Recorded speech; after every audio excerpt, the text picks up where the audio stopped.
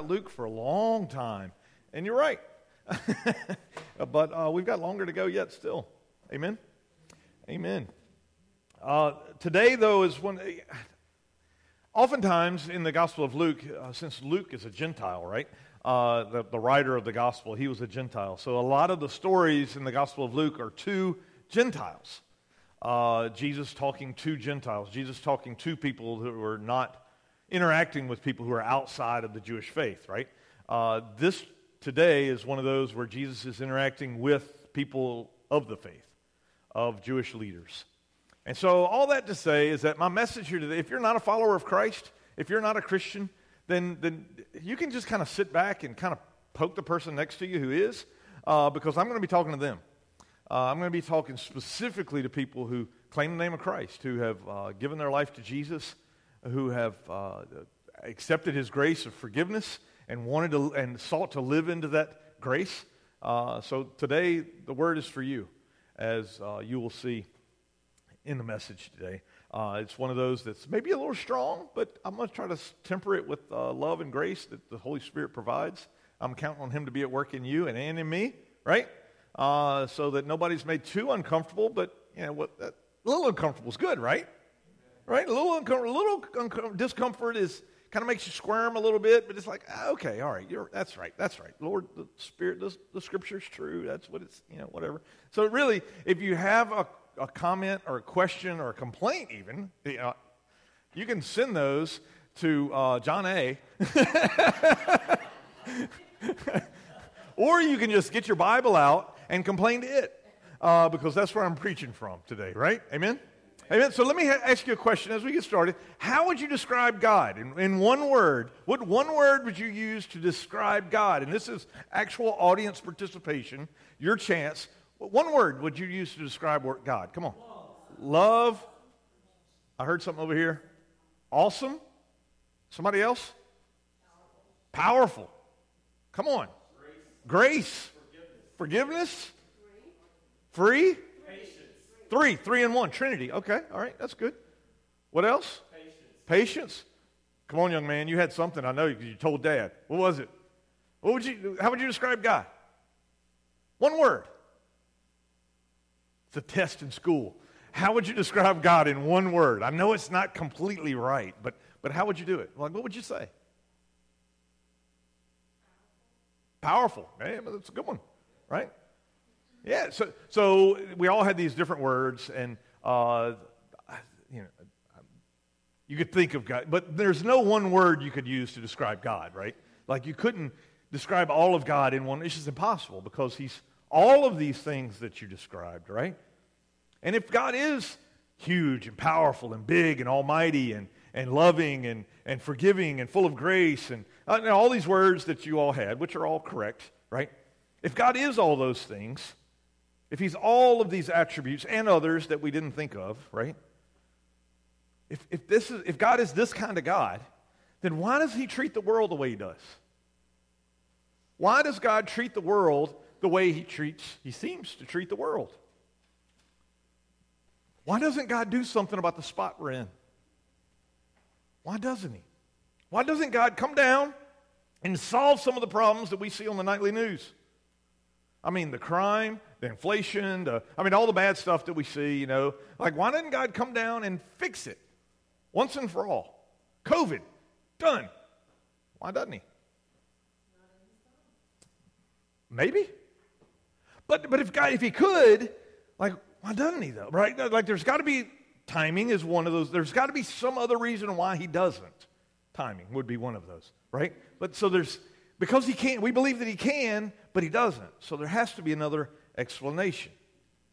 He doesn't, He understands all these things, right? He understands that people in the Saharan Africa are starving to death right now as we speak because there's a drought there. It's been going on for months and years. He knows that there are people dying there of starvation. He knows that muscular dystrophy, right, that all the telethons used to be on TV all about, it still exists. It's not been solved. There are people who still deal with that on a daily basis. Leukemia, COVID, He knows these things are here, but He doesn't He have compassion on those folks? Don't we think he has compassion on them? I believe he does. I mean, should we wait until someone else has a telethon to raise money to cure whatever the next ailment is? Is that what we're waiting for? Or is there something else? Who is this guy? And why doesn't he do something? It's been a question for the ages, right? I think people, normal people, right, who we live next to, who we work with, who we're friends with, we're in book clubs with, everything else, right? Not evil people, but regular old non-Christian folk, right? I think some of them have a difficulty taking the step to surrender in faith to Christ, right? To give their life to Jesus, is because there's a sense for them that in order to believe that God can heal, that God will forgive, that God will give me life eternal, if I'm going to say that, then at the same time I'm saying that, but he doesn't do it for everybody. I'm saying that I want that for me, but I'm walking away from everybody else at the same time. There's a part of them that is offended, that they desire to know God, yet at the same time, they're not going to condemn the rest of the world. Because for a lot of people, that's what it means to say, Jesus loves me. Is that I'm attesting the truth, the fact that Jesus loves me. Yes, indeed. But it seems like he doesn't love anybody else or a whole bunch of other people. And that's what they wrestle with. They want the relationship that God offers, and yet it's so hard to say, I have it, when you look around and see everybody that doesn't seem to. This dilemma has been real for a long time. Luke chapter 15, I believe, addresses this dilemma. Luke 15 is the one that we go to that explains this. It speaks right to the situations that we've been doing the Circle Maker series for the last several weeks where we've been praying for people, for situations, right? Some people who walked away from their faith, some people who have no faith at all, but we've been praying that God would work in their lives in some way, that they would come to know Jesus and have their lives transformed. Some of you have been praying for that. Some of you have been praying for situations that are desperate for God to work. You've been circling it. And I encourage you to continue to do that. And Luke 15 is going to speak right to it. So we see how God is at work. We see the picture of God working from God's perspective. We see salvation in Luke chapter 15 from God's point of view. Not from ours, not from the ones who receive it, but from the one who's offering it.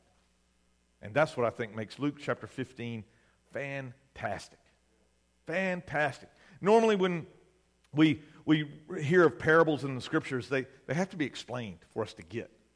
Luke chapter 15 is a parable. We think of it as three parables, but it's actually one parable. And in that, it is crystal clear. It's easy to see what the parable is about. And yet, at the same time, even though we see what exactly the parable is about, we oftentimes we get stuck on the obvious and we miss what's kind of there, that because what's obvious is so rich that we forget what's also there. So today we're going to kind of peel back the onion a little bit, just a little. There's a lot more in here than what we're able to get into today. But I just want us to see this very familiar text from maybe a different point of view that we might learn something from. All right? So we're going to jump right in. 4 things that are for us to see clearly in this story in Luke chapter 15. Now the tax collectors and sinners were all gathering around to hear Jesus. Tax collectors and sinners. That should be one word. They were all sinners, right? They were all those people, right? It was those people.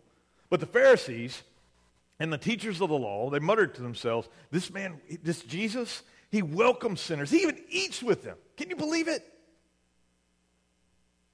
Why would Jesus do such a thing? Well, it's what you do if you were Jesus. It's just what you would do if you were Jesus. As a matter of fact, when Jesus was calling his disciples, right, he was asked this very question, this very thing. Why are you spending time with those folks?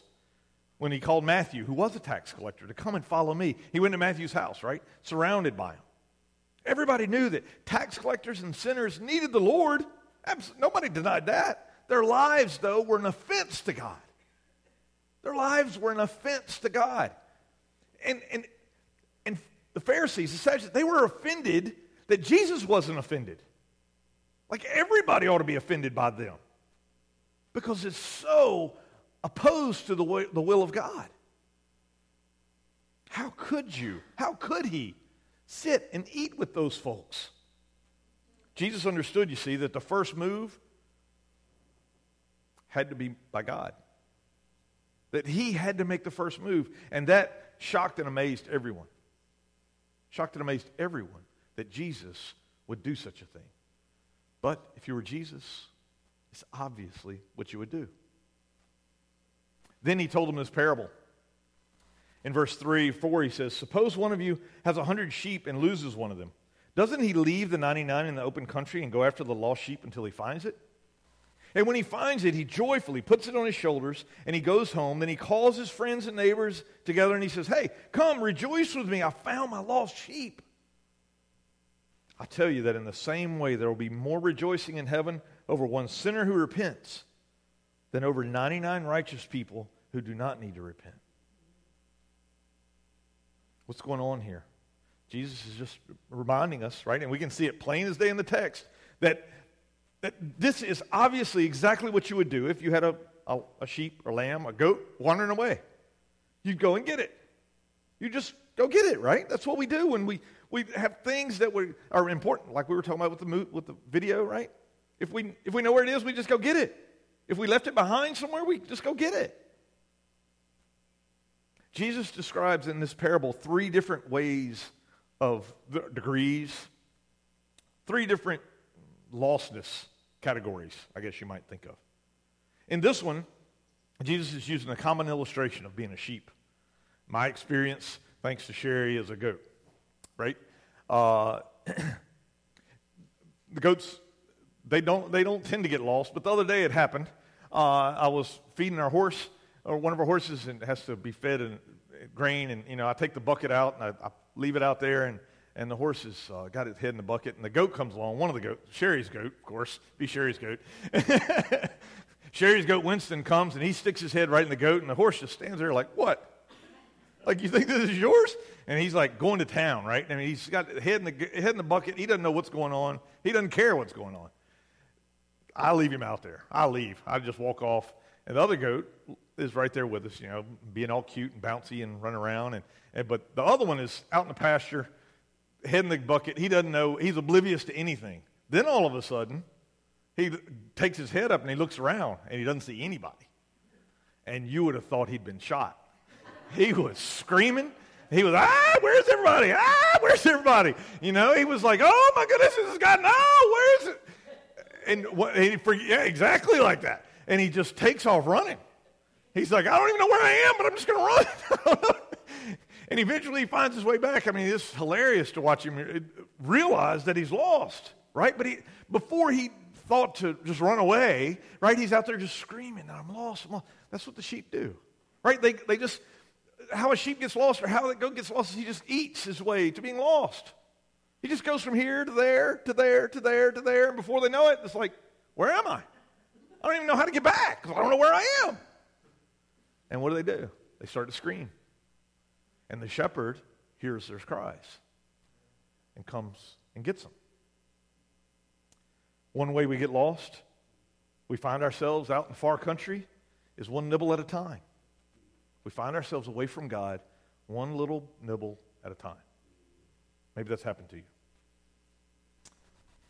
Continuing in the parable, suppose a woman has 10 silver coins and loses one of them. Doesn't she light a lamp, sweep the house, and search carefully until she finds it? And when she finds it, she calls her friends and her neighbors together and says, rejoice with me, for I have found my lost coin. And in the same way, I tell you, there's rejoicing in the presence of the angels of God. Sorry, I was reading and not reading up here. There's rejoicing in the presence of the angels of God over one sinner who repents. What's Jesus doing? How's he describing this woman? He's describing her as doing exactly what you would do if you lost something that was valuable. Right? You would do no different. Something that's very valuable to you, you lose it, you're going to look for it, right? The commentaries that I read describe this not as a bag of coins and one fell out, but more like a necklace or a headband that had, you maybe seen these if you've seen a lot of movies where they have Middle Eastern folk, they have all the jewels around the headband or on their necklace, and one of the coins had fallen off, and she was desperate to find it because that was what she had, right?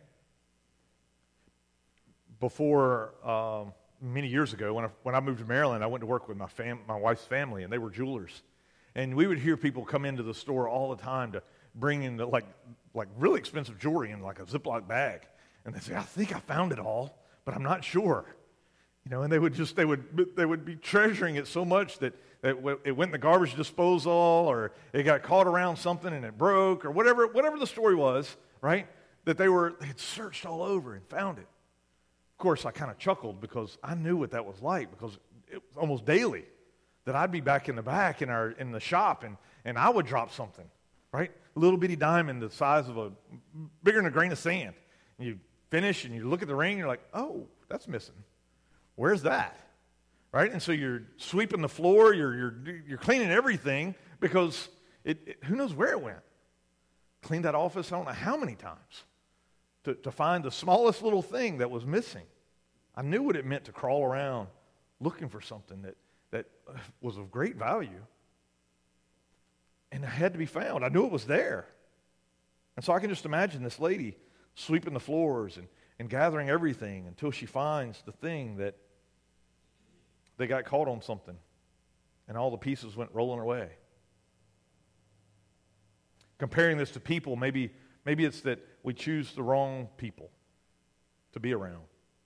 We hang out in the wrong places. We make wrong choices, right? And somehow we get tangled up in things that we never thought we would, only to find ourselves broken and lost. I never thought he'd get this far. I never thought that would happen. We never thought we'd get lost as a result of indifference or carelessness or neglect.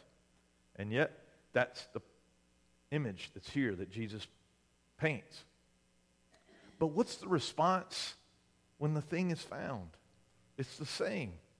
The response is the same.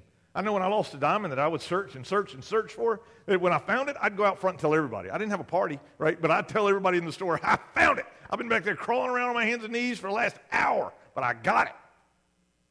I was ecstatic. I was excited. Just as she was. And just how God says he is when one sinner comes to him. The parable continues in verse 11. There was a man who had two sons. And this one you're probably already familiar with it, right? It doesn't matter what you read, any newspaper, any magazine article, you watch a movie, and they use two words, and you immediately go to this text in your mind. Whenever anybody says, the prodigal, you're like, oh, yeah, I know that story, right? Oh, yeah, I know what you're talking about. It's this story. This is it. Man had two sons. The younger one said to his father, Father, give me my share of the estate. So, Dad divided his property between them.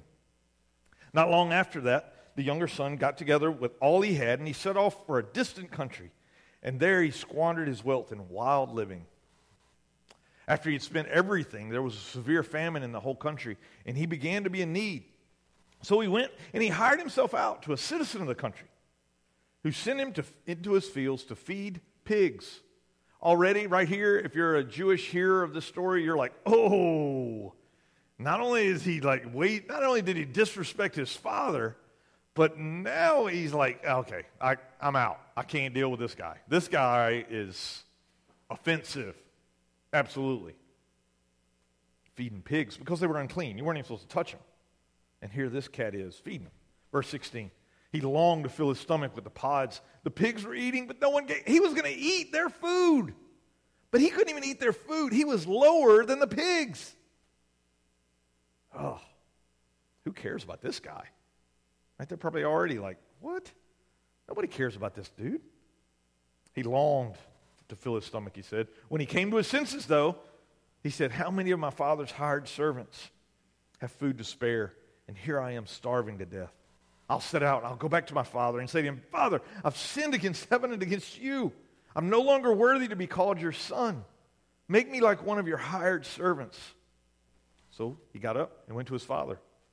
But while he was still a long way off, his father saw him and was filled with compassion for him. And he ran to his son, threw his arms around him, and kissed him. The son said to his father, "Father, I've sinned against heaven and against you. I'm no longer worthy to be called your son." But the father said to his servant, "Quick, bring the best robe and put it on him. Put a ring on his finger and sandals on his feet. Bring the fattened calf and kill it. Let's have a feast and celebrate. For this son of mine was dead and is alive again. He was lost and is found." So they began to celebrate. That's not the end of the parable, though. That's how we often put the end and just go on after that. But the parable continues. Meanwhile, the older son was in the field. He came near the house. He heard music and dancing. He smelled the roast beef. He's like, "Man, somebody's having a party." He called one of the servants and said, "What is going on at the house?"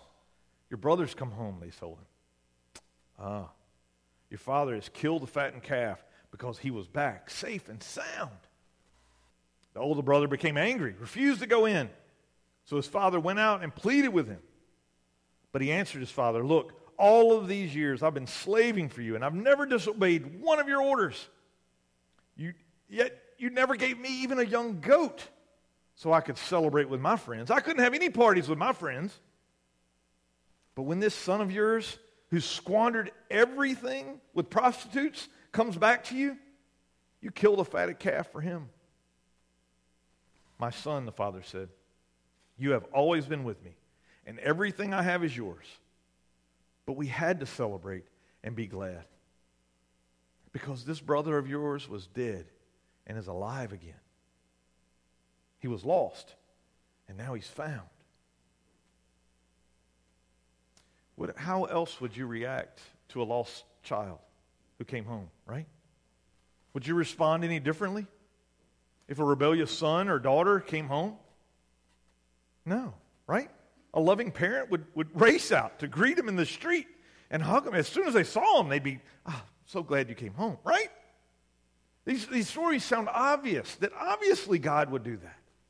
Obviously God would do that. So what's under all this that we need to really understand? What is Jesus really saying? Who's this parable to? I believe this parable is to the Pharisees who were there. It's not to everyone else who's listening, not to the tax collectors and the sinners who were gathered. It's specifically for the Pharisees. But we see three things in this. Three things that I believe we, as the church today, need to get our hands around, our minds around. I would even say our hearts around. The first one is the heart of God. The heart of God is on display in this parable. See, every time that which was lost was found, what happened? There was joy. There was a party, a celebration. Every time. That shows us what we've already had a glimpse of. We have an idea of from Scripture is that God's desire is to seek and save those that are lost. That's His desire. But each one of them was found in a different way, though. Did you notice that? Each one of them was found, was made found from being lost in a different way. The sheep were pursued. The coin was searched for. But the boy was waited on. The boy was waited on. That's very different. I'd venture to say, why? Because that's the question. Well, why didn't he go out and get him? This is simply to show us that God's heart wants one thing, and that is our heart. God wants our hearts. This is the struggle of every parent, right? How much to control your kids? Any parent here ever struggle with that? How tight should I be with the reins on my kids, right? Because if I know that if I tighten down the screws too much, I know what's going to happen is they're going to be miserable, and they're going to make my life miserable, right? It's going to be terrible. They're going to rebel. And what happens if I don't exercise any control at all? We fear what would happen if we exercise no control at all, right?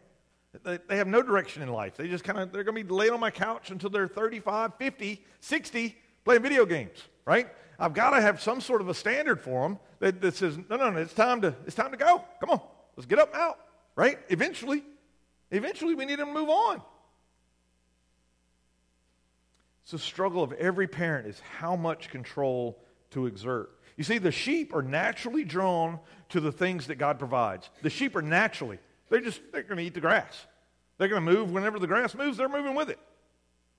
But the heart of man is different. We take the blessings of God and we make them about us instead of about him.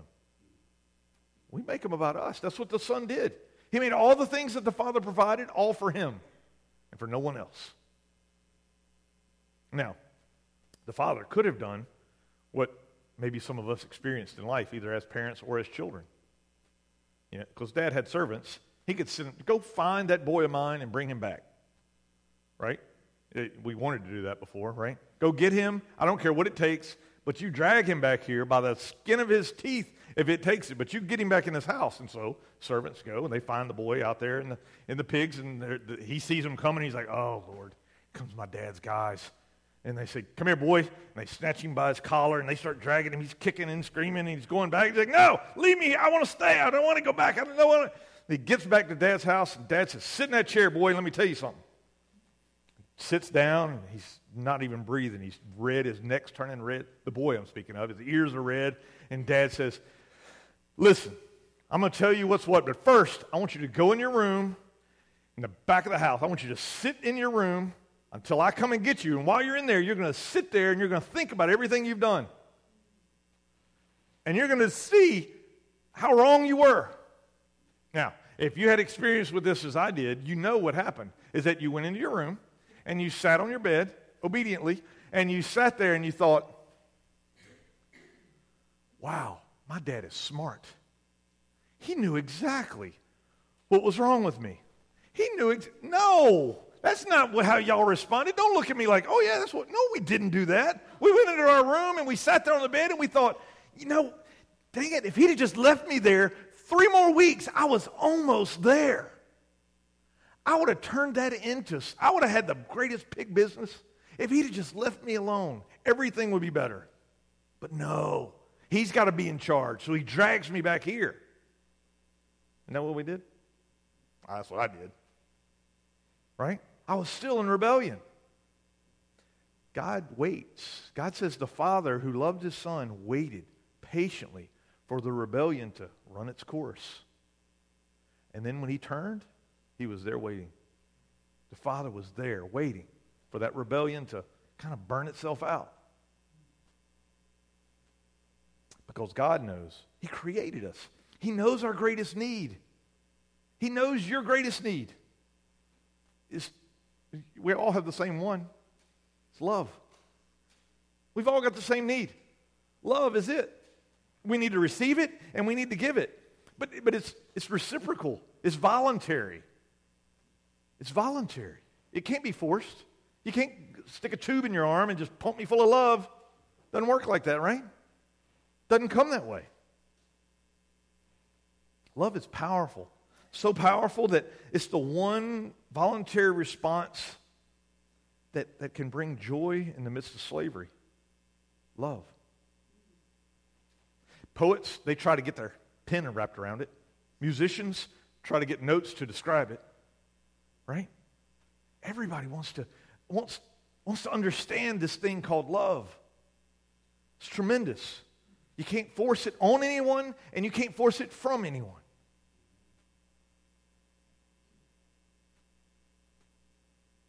There's nothing like it.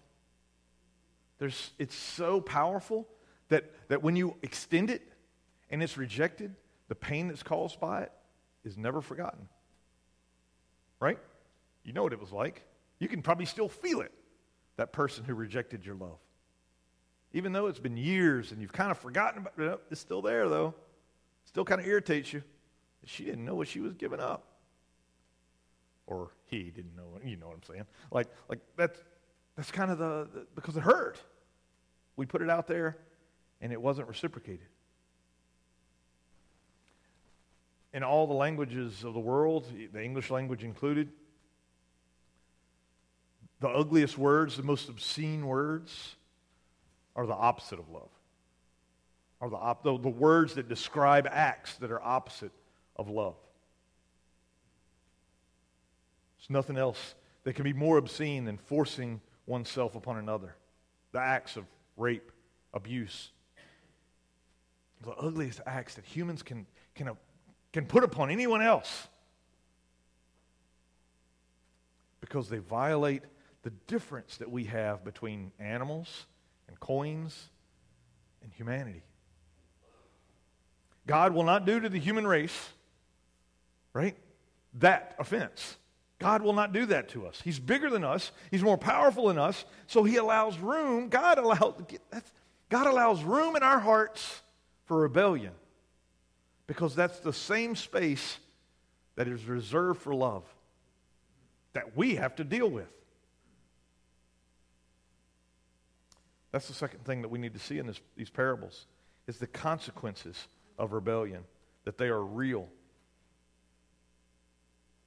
In Luke 15, verse 32, what we just read, the dad said to the older son, remember, he said, but we had to celebrate and be glad because this brother of yours is dead and is alive again. He's dead, but now he's alive.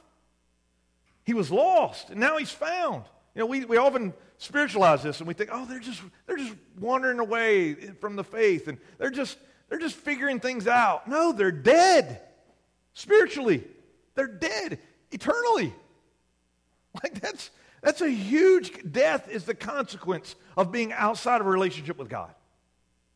You wonder why the world's in such a mess? Because people are living outside of a relationship with God. We have lived outside of a relationship with God in our past. I pray you're not anymore. But there are probably some here today who are living outside of a relationship with God. And I want to just say that leads to one place, death. It's always been that way. That's why when things that were found were once lost, they weren't just misplaced, they were gone. And that's why the celebration occurred when they were found.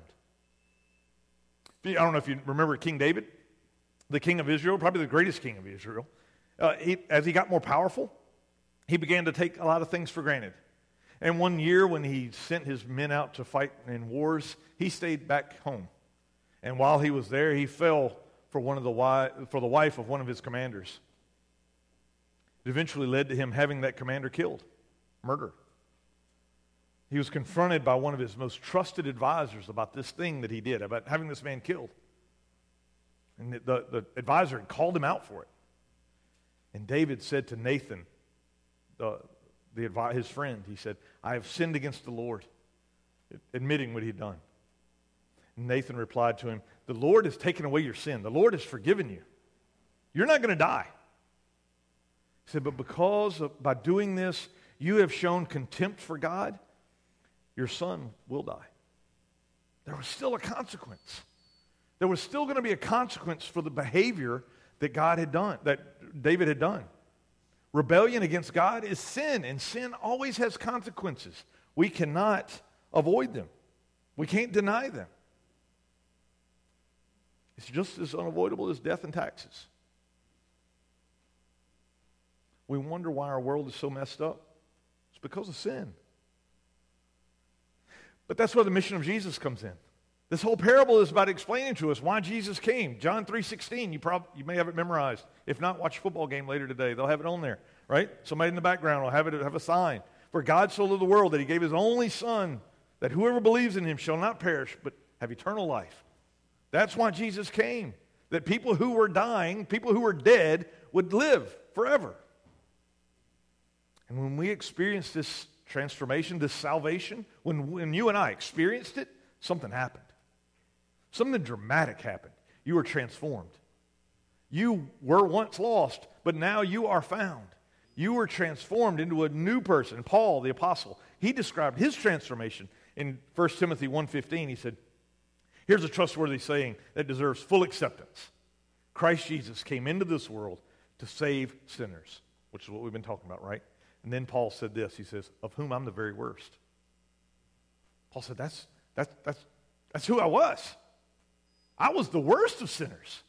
And he came and died for me. Because I was separated from God. There was nothing I could do, he says.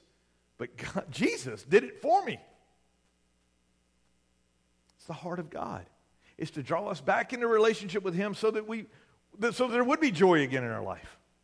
So that we wouldn't be lost and separated, frustrated with how everything is going against us. No.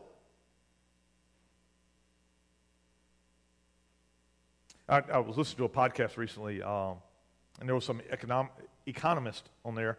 I read books and I listen to podcasts. I don't really listen to music, so just who I am, for what it's worth. This podcast is pretty interesting, called Freakonomics.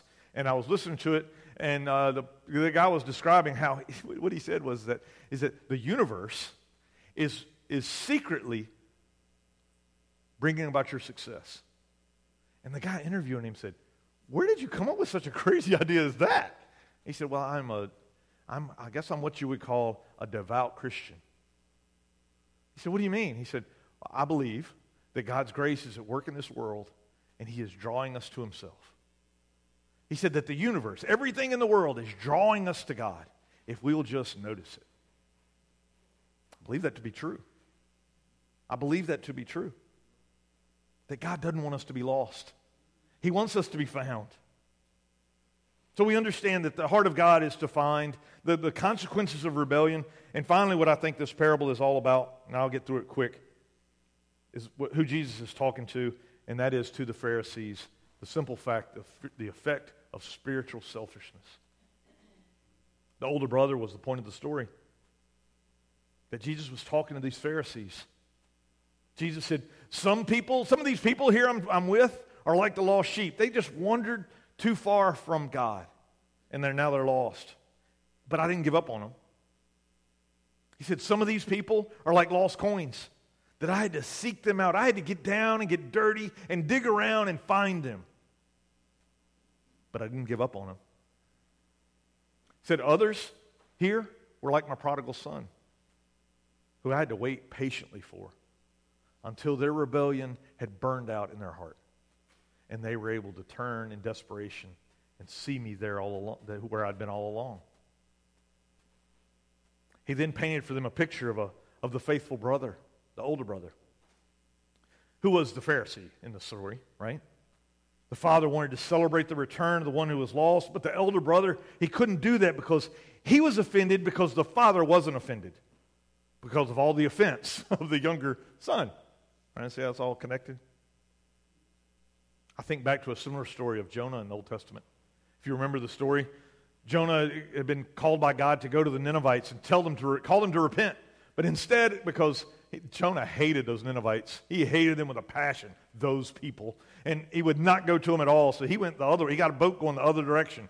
Got out in the boat, God blew up a storm, and then Jonah said, "It's my fault. Sorry, guys. If you get rid of me, the seas will calm." So they throw him overboard.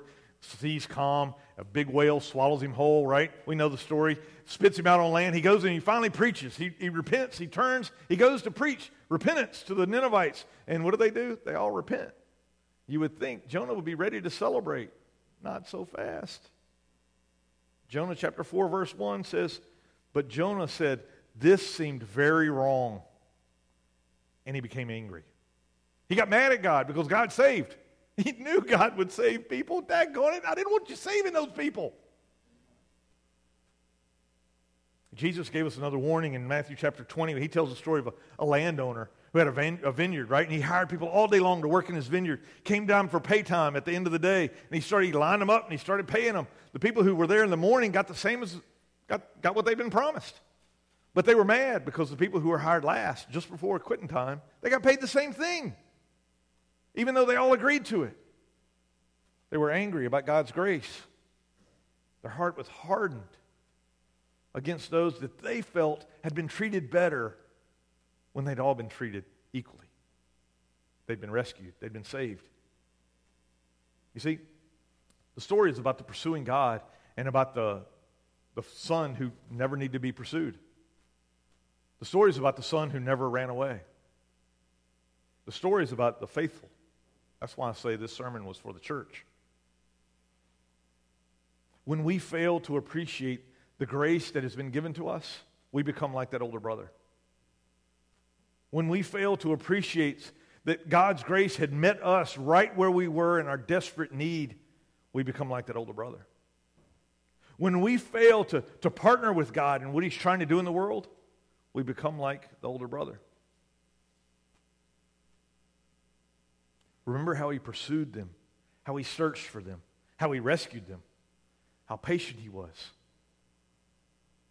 That's how God pursues. Just how we need in the moment we need. And He wanted the older brother to be about the Father's business. He wanted the older brother to join Him in the process, but the older brother wouldn't. He left it up to the older brother to work out his own rebellion. Parable kind of leaves us hanging whether or not the older brother would join the party or not. I think that's the point. It's an invitation to join the work of God, to join in what God is doing here in our community, here in the world. Will we be a part of it? Will we see people as truly dying outside of a relationship with God? Or we just think, they just need to get their act together? Or do they need Jesus? If the solution is Jesus, then are we offering that? I don't mean that we're not here waiting for them to show up. I mean, are we going out searching for them? Are we going out here listening in the woods for the cry so we can go and gather them up, draw them in?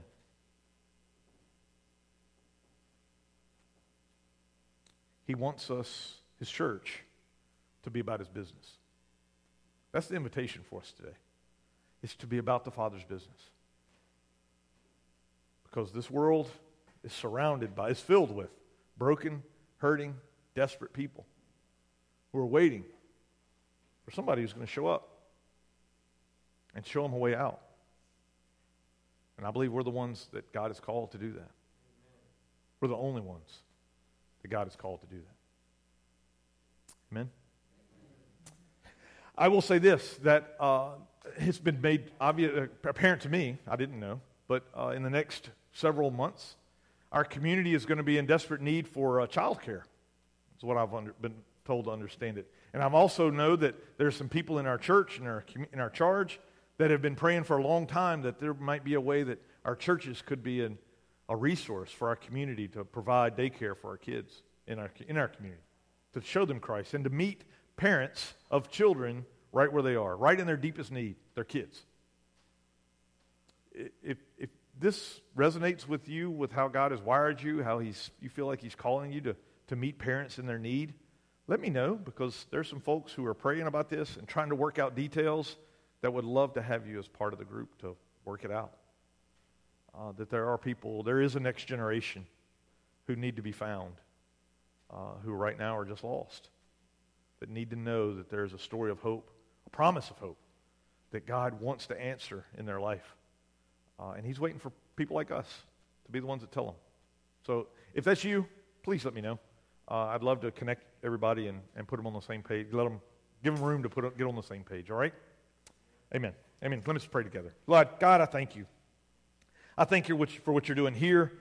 Lord, I thank you for what you're going to do with these shoeboxes. God, I thank you for what you're doing in our lives, how you season with grace a pretty difficult passage for us, the church. Lord, show us your way. Show us your way, God. Give us your Spirit that we may follow you with everything we've got. Because, God, you have saved our marriages. You've saved our life. For some of us, you saved our very life. You've blessed us in ways that we can't even get our minds around. And we want to use all of you have created us to be for your glory. God, to make a difference here in this community, in this world, that you would get the fame and the glory and the honor and the praise because we love you so much. Thank you, God. Amen. Amen, amen. Art, are you going to come sing? All right. All right. Amen. Thank y'all for being here today.